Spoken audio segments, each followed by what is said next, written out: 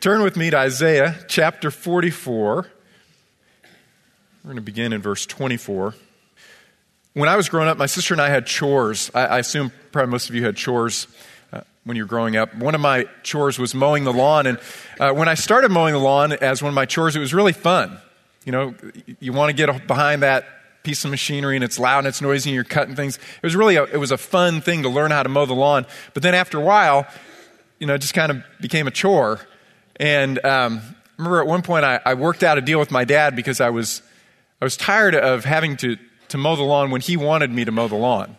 You know, I wanted to be in charge. I wanted to be in control. And so I worked this deal out with him that he would just tell me that the lawn needed to be mowed by such and such a date. So I could kind of manage my own schedule because I was so busy. I had so many responsibilities. You know, I would manage my time and my schedule. He would just say, you know, have the lawn mowed by Friday. And that was very empowering for me, but you can imagine what happened is I'd procrastinate and I'd put it off and I'd put it off and I'd put it off and then I'd miss the deadline. And after I did that for months, you know, my dad was pretty patient. Finally, you know, that enough was enough. And I lost that privilege. I lost that right to be in control. Now, as I've grown up, I've largely overcome that procrastinating thing. You know, I still haven't done my tax return yet, but I will. Really soon, I'll get that done. Or I'll file an extension or whatever. I've also learned, though, that I don't really want to be in charge of everything in my life.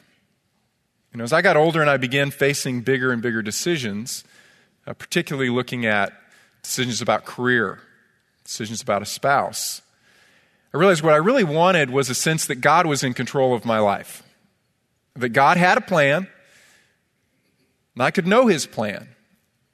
I could trust His plan. I could participate in His plan, but that He was in charge. You know, that's the doctrine of the sovereignty of God. It's a beautiful doctrine. Charles Spurgeon commented on it like this. He said, "There's no attribute more comforting to His children than that of God's sovereignty. Under the most adverse circumstances, in the most severe trials, they believe that sovereignty has ordained their afflictions, that sovereignty overrules them, and that sovereignty will sanctify them all. There is nothing for which the children of God ought to more earnestly contend than the kingship of God over all the works of His hands, the throne of God, and His right to sit upon that throne. For it is God upon the throne whom we trust." So this morning we're going to look at the sovereignty of God. We're going to look at it in the life of the nation of Israel and then see how that applies very specifically in our own walks with God. I want you to begin to read with me in chapter 44 of Isaiah and verse 24. "Thus says the Lord, your Redeemer and the one who formed you from the womb. I, the Lord, am the maker of all things, stretching out the heavens by myself and spreading out the earth all alone, causing the omens of boasters to fail, making fools out of diviners, causing wise men to draw back, and turning their knowledge into foolishness, confirming the word of His servant and performing the purpose of His messengers. It is I who says of Jerusalem, she shall be inhabited, and of the cities of Judah, they shall be built, and I will raise up her ruins again. It is I who says to the depth of the sea, be dried up, and I will make your rivers dry. It is I who says of Cyrus, he is my shepherd, and he will perform all my desire. And he declares of Jerusalem, she will be built, and of the temple your foundation will be laid. Thus says the Lord to Cyrus his anointed, whom I have taken by the right hand, to subdue nations before him and loose the loins of kings, to open doors before him so that the gates will not be shut. I will go before you and make the rough places smooth. I will shatter the doors of bronze and cut through the iron bars. I will give you the treasures of darkness and hidden wealth of secret places, so that you may know that it is I, the Lord, the God of Israel, who calls you by your name. For the sake of Jacob my servant, and for Israel my chosen one, I have also called you by your name. I have given you a title of honor, though you have not known me. I am the Lord, and there is no other. Besides me there is no God. I will gird you, though you have not known me, that men may know, from the rising to the setting of the sun, that there is no one besides me. I am the Lord, and there is no other, the one forming light and creating darkness, causing well-being and creating calamity. I am the Lord who does all of these things. First lesson for us to draw from the experience of Israel is this: our lives have always been fully known by God. Now, writers and speakers use repetition for emphasis, and there is a word that's repeated over and over and over again in that section that I just read, 12 verses. Did you pick it up, what that word is? I.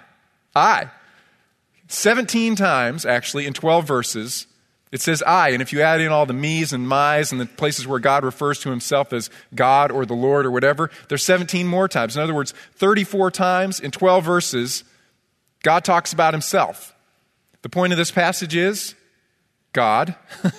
This is about God. It's about the sovereignty of God. Now, there's one other word that is really important. It only occurs twice. Did you pick up on that word? It only occurs 2 times. A little trickier. And I've read it a bunch of times this week, and you're only hearing it the first time maybe. It's Cyrus. Okay? Cyrus. 2 times he names Cyrus. Cyrus hadn't been born yet. Okay, God demonstrates that he has known every detail about our lives and every detail about the history of the entire story of humanity by making a prediction. He predicts what is seemingly impossible. He calls Cyrus by name before Cyrus even existed. 150 years before Cyrus would take the throne, Isaiah is given the name of this Persian king. Persia was not the most powerful nation at the time, and through Isaiah, God prophesies that this yet unborn king would become the ruler of all of the nations, the most powerful nations of the ancient Near East. Cyrus. He says, I have called you by name, and I've called you by name to demonstrate that I know everything. I know everything. I even know who's going to be ruler of the earth. And he goes on, he says, through this pagan ruler, I'm also going to restore the nation of Israel. Jerusalem will be rebuilt, and the temple will be reconstructed, and sacrifices and offerings will be restored. Not only that, when Cyrus conquers the current ruling nation of Babylon, he's going to do so without warfare. He's going to march into Babylon, and he's going to be unresisted. Notice in verse 1, chapter 45, thus says the Lord to Cyrus' anointed, whom I have taken by the right hand to subdue nations before him and loose the loins of kings, to open doors before him so that gates will not be shut. To loose the loins of kings means that they drop their weapons. They drop their weapons, they open their doors. In a moment, we're going to see if that actually came true. But what Isaiah prophesies is that this yet unborn king is going to go in, he's going to conquer all nations, and when he goes into Babylon in particular, he's going to go in unopposed. And then he's going to turn around and he's going to allow the nation of Israel, which is now in exile, to return and rebuild their city and their temple. Amazing. Okay? And God says all of this beforehand, 150 years before it actually takes place. Second, he claims to have comprehensive or exhaustive foreknowledge. He knows absolutely everything that will occur. Look at chapter 46 and verse 9. Remember the former things long past. For I am God and there is no other. I am God and there was no one like me. Declaring the end from the beginning. That is, I predicted all that stuff that would happen back then, and I'm predicting everything that will happen in the future. I'm telling you that I know absolutely everything. The whole scope of human history. Absolutely every detail. And then he turns in this section, several chapters, that is all about the sovereignty of God and the omniscience of God, the foreknowledge of God, and he challenges anyone else to match him and to make similar predictions. Look at me at chapter 41 and verse 21. Present your case, the Lord says. Bring forward your strongest arguments, the King of Jacob says. Let them bring forth and declare to us what is going to take place. As for the former events, declare what they were, that we may consider them and know their outcome.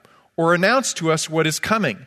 Declare the things that are going to come afterward, that we may know that you are gods. Indeed, do good or evil, that we may anxiously look about us and fear together. Just say something, he says. Okay?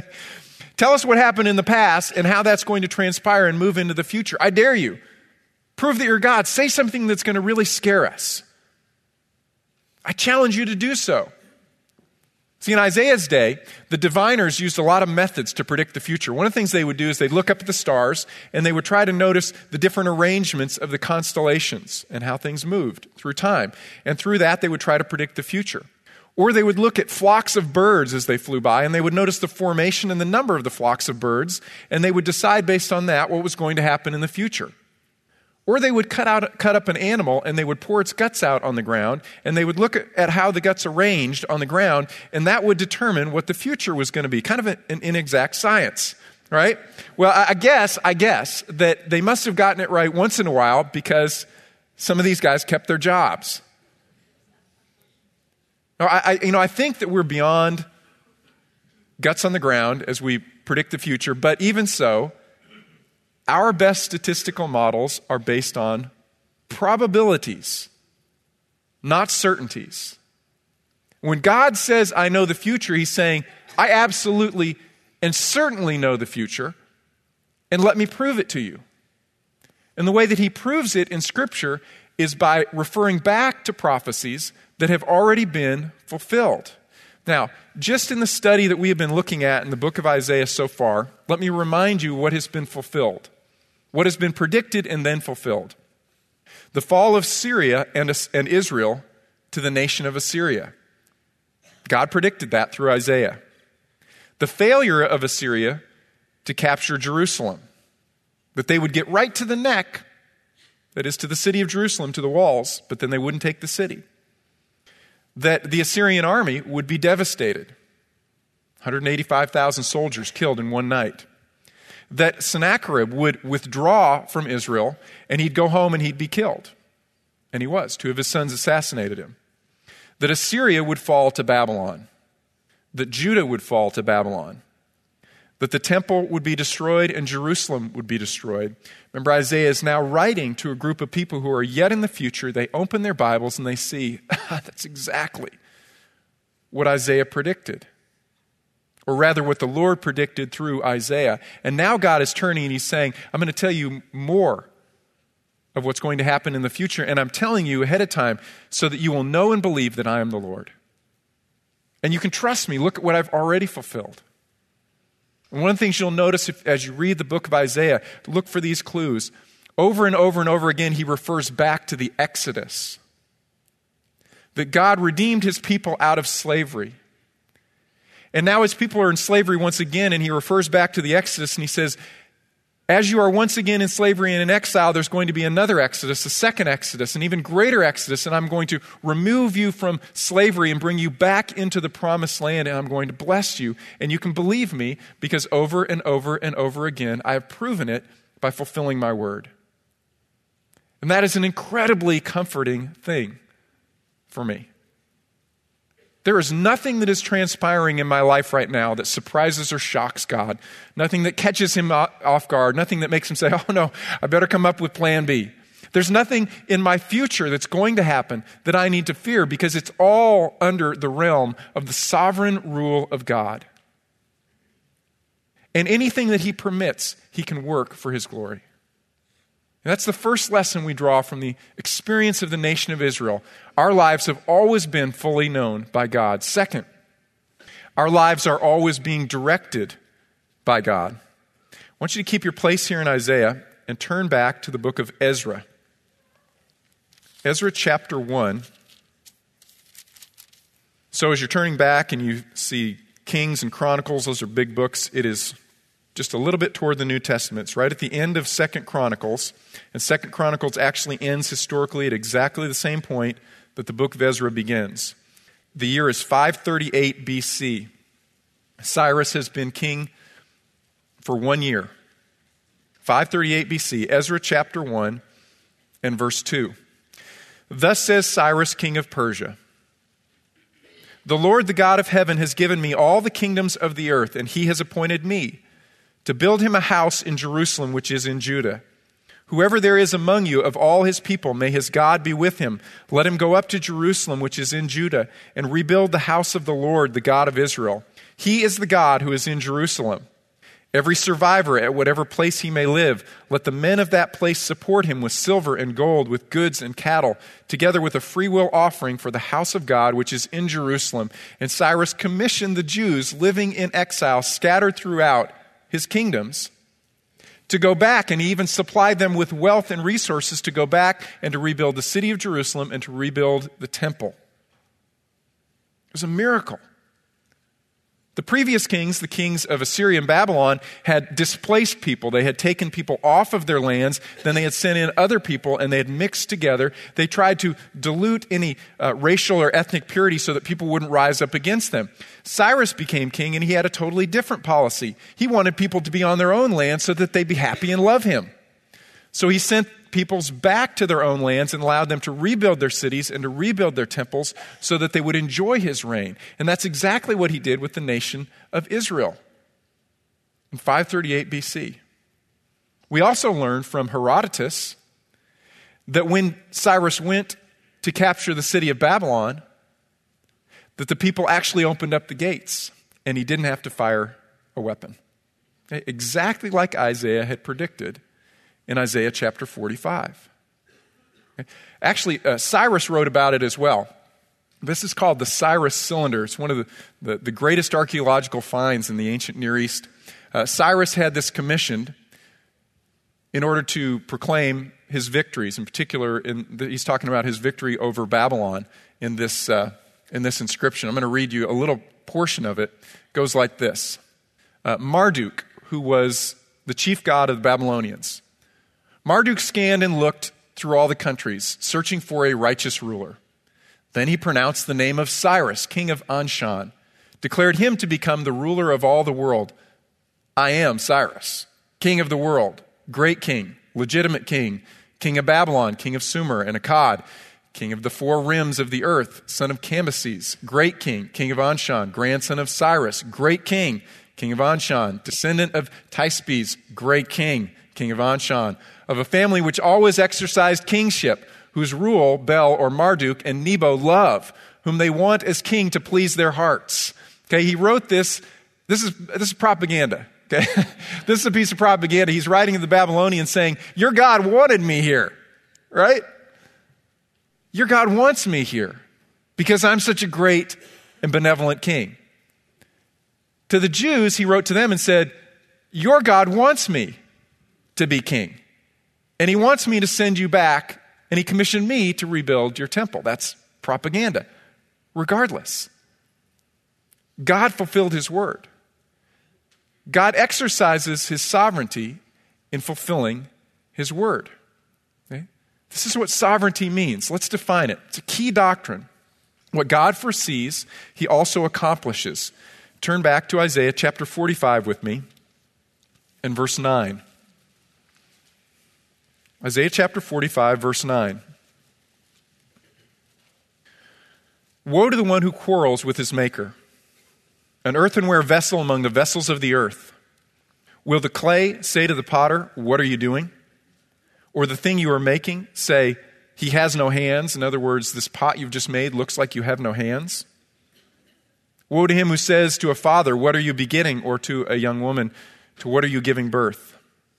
Thus says the Lord, the Holy One of Israel and his Maker, "Ask me about the things to come concerning my sons, and you shall commit to me the work of my hands. It is I who made the earth, and I created upon it, man upon it. I stretched out the heavens with my hands, and I ordained all their host." Sovereignty means, first and foremost, that God has the right to direct all of human history. Does this passage sound familiar to you? Remember where it's referenced in the New Testament?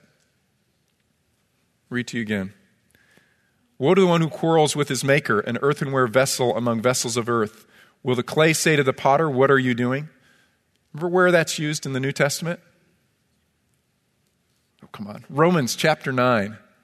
Okay, Romans chapters 9 through 11. In those three chapters, there are 12 verses in which Paul references the book of Isaiah, particularly this section of Isaiah. The reason being that the Jews in Paul's day were wrestling with the same issues that the Jews in this day were wrestling with, and the answer to their questions was the sovereignty of God. Okay? What were they struggling with? Well, the Jews in Paul's day, even though many of them were still living on the land, a lot of them were off the land. And the ones who were on the land were under Roman rule, so they still viewed themselves as being in exile. So in all their literature, it's exile terminology. They're in exile. They're under foreign domination, and they're wondering, God, have you forgotten about us? God, are you going to be faithful to your promises? God, are you going to be powerful enough to bring us back onto the land? God, are you able? And then in Paul's day, they hear people saying, Messiah has come, but he was crucified.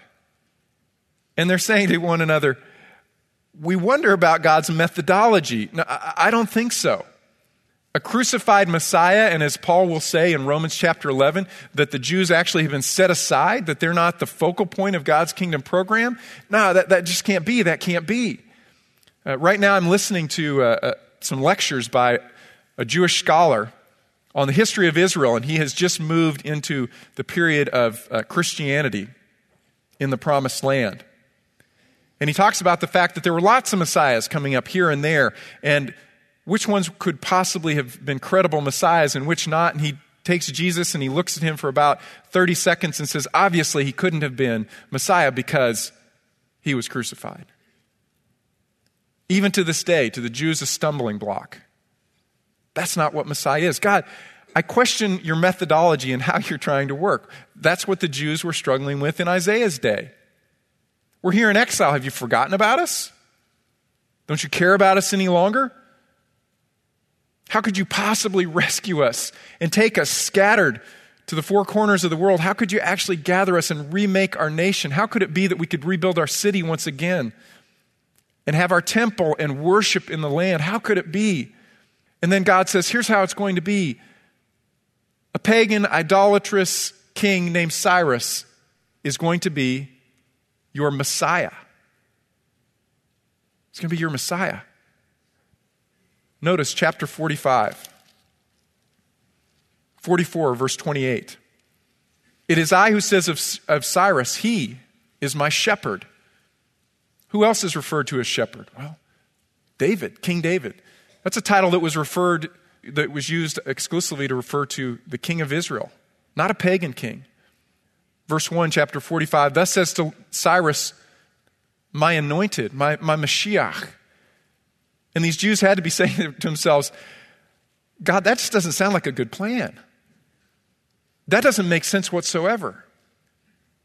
A pagan king who doesn't even worship you or acknowledge who you are or your greatness, and through him you're going to rescue us? You ever felt that before? God, yeah, I want your perfect will, but you might want to consider this other plan that I have.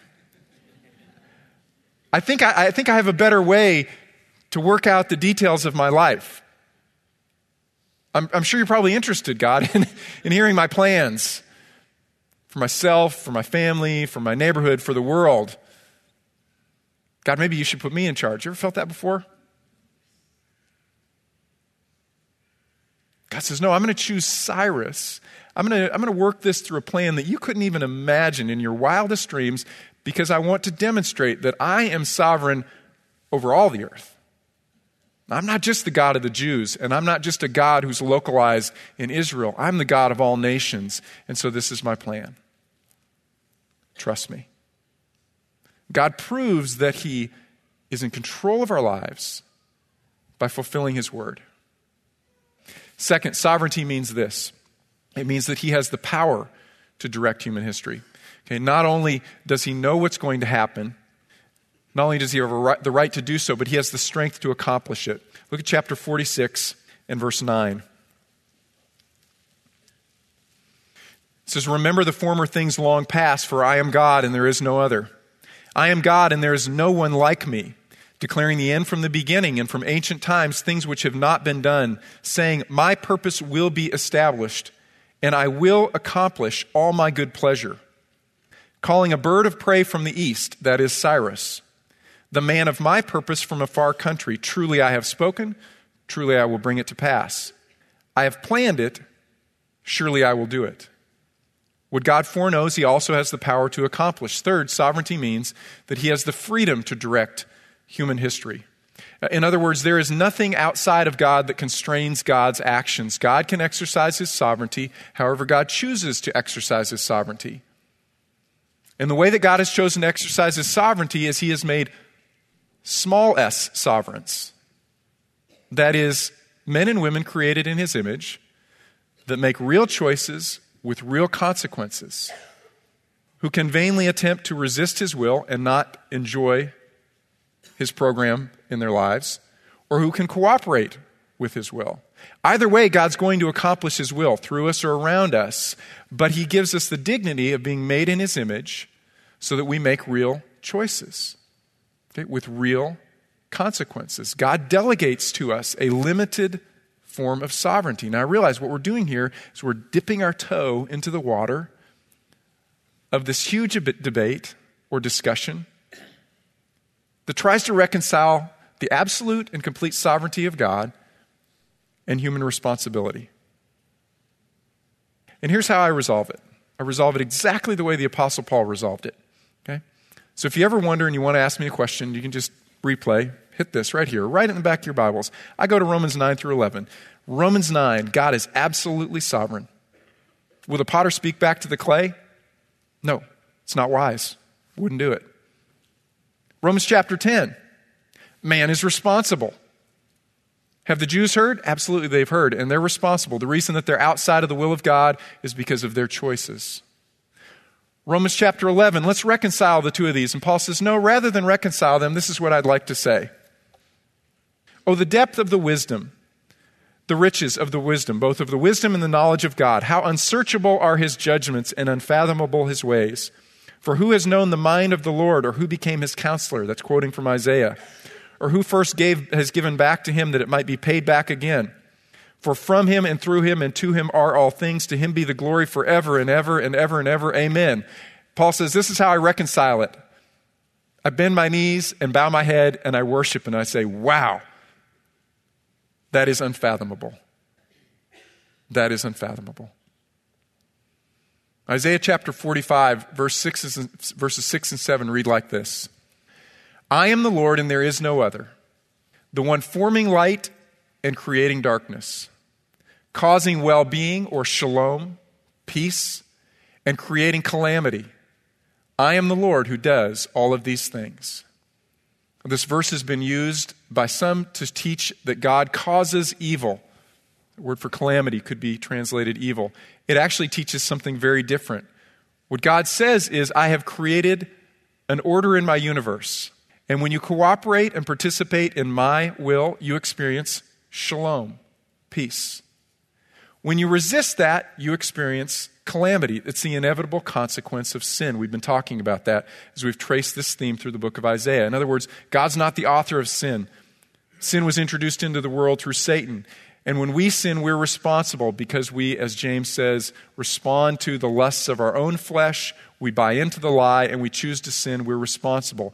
So we have a choice as small s sovereigns living under the authority of the sovereign to participate in his will and enjoy shalom or blessing, or resist his will and experience calamity or consequences. Therefore, Isaiah says, yield to the sovereignty of God. That's the only place that blessing is. It's the only place. So, third lesson for us is this. Our lives won't be wasted as part of God's eternal plan. God will not waste our lives. And what is his plan? Well, his plan is this, to raise up chosen servants. Let me illustrate this for you. In the book of Isaiah, Isaiah is referred to as the servant of the Lord. Eliakim, who was the head of the king's household, is referred to as servant of the Lord. David is referred to as servant of the Lord.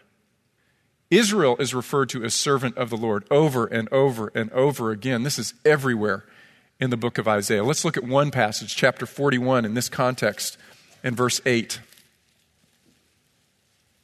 God says, "But you, Israel, my servant, Jacob, whom I have chosen, descendant of Abraham, my friend, you whom I have taken from the ends of the earth and called from its remotest parts and said to you, you are my servant. I have chosen you. I have not rejected you. I have not forgotten you. God has created his people to be his servants. Gentile worshipers are called his servants in chapter 56. Cyrus is called the servant of the Lord.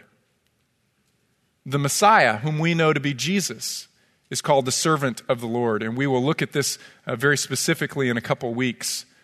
Jesus' role. Jesus, or the Messiah, the servant of the Lord in the book of Isaiah, is set up as a prototype. He's what Israel was supposed to be. He is what we are called to be. He is the model. We're going to look at his life, the life of this God's ultimate servant, as our model for living. Okay, this is the pattern. You see it? God has made men and women in his image to be his servant. Trace this theme into the New Testament. Mary calls herself the servant of the Lord, doesn't she? Now, if anybody had a reason to say, God, I think I have a better plan. Wow. Mary, how do I explain this to my friends? God, don't bother. You're just going to have to live with my will. The apostles are called servants of the Lord. The New Testament ends like this. We are called servants of the Lord. In other words, there is no greater title that a man or a woman could take on than servant of the Lord.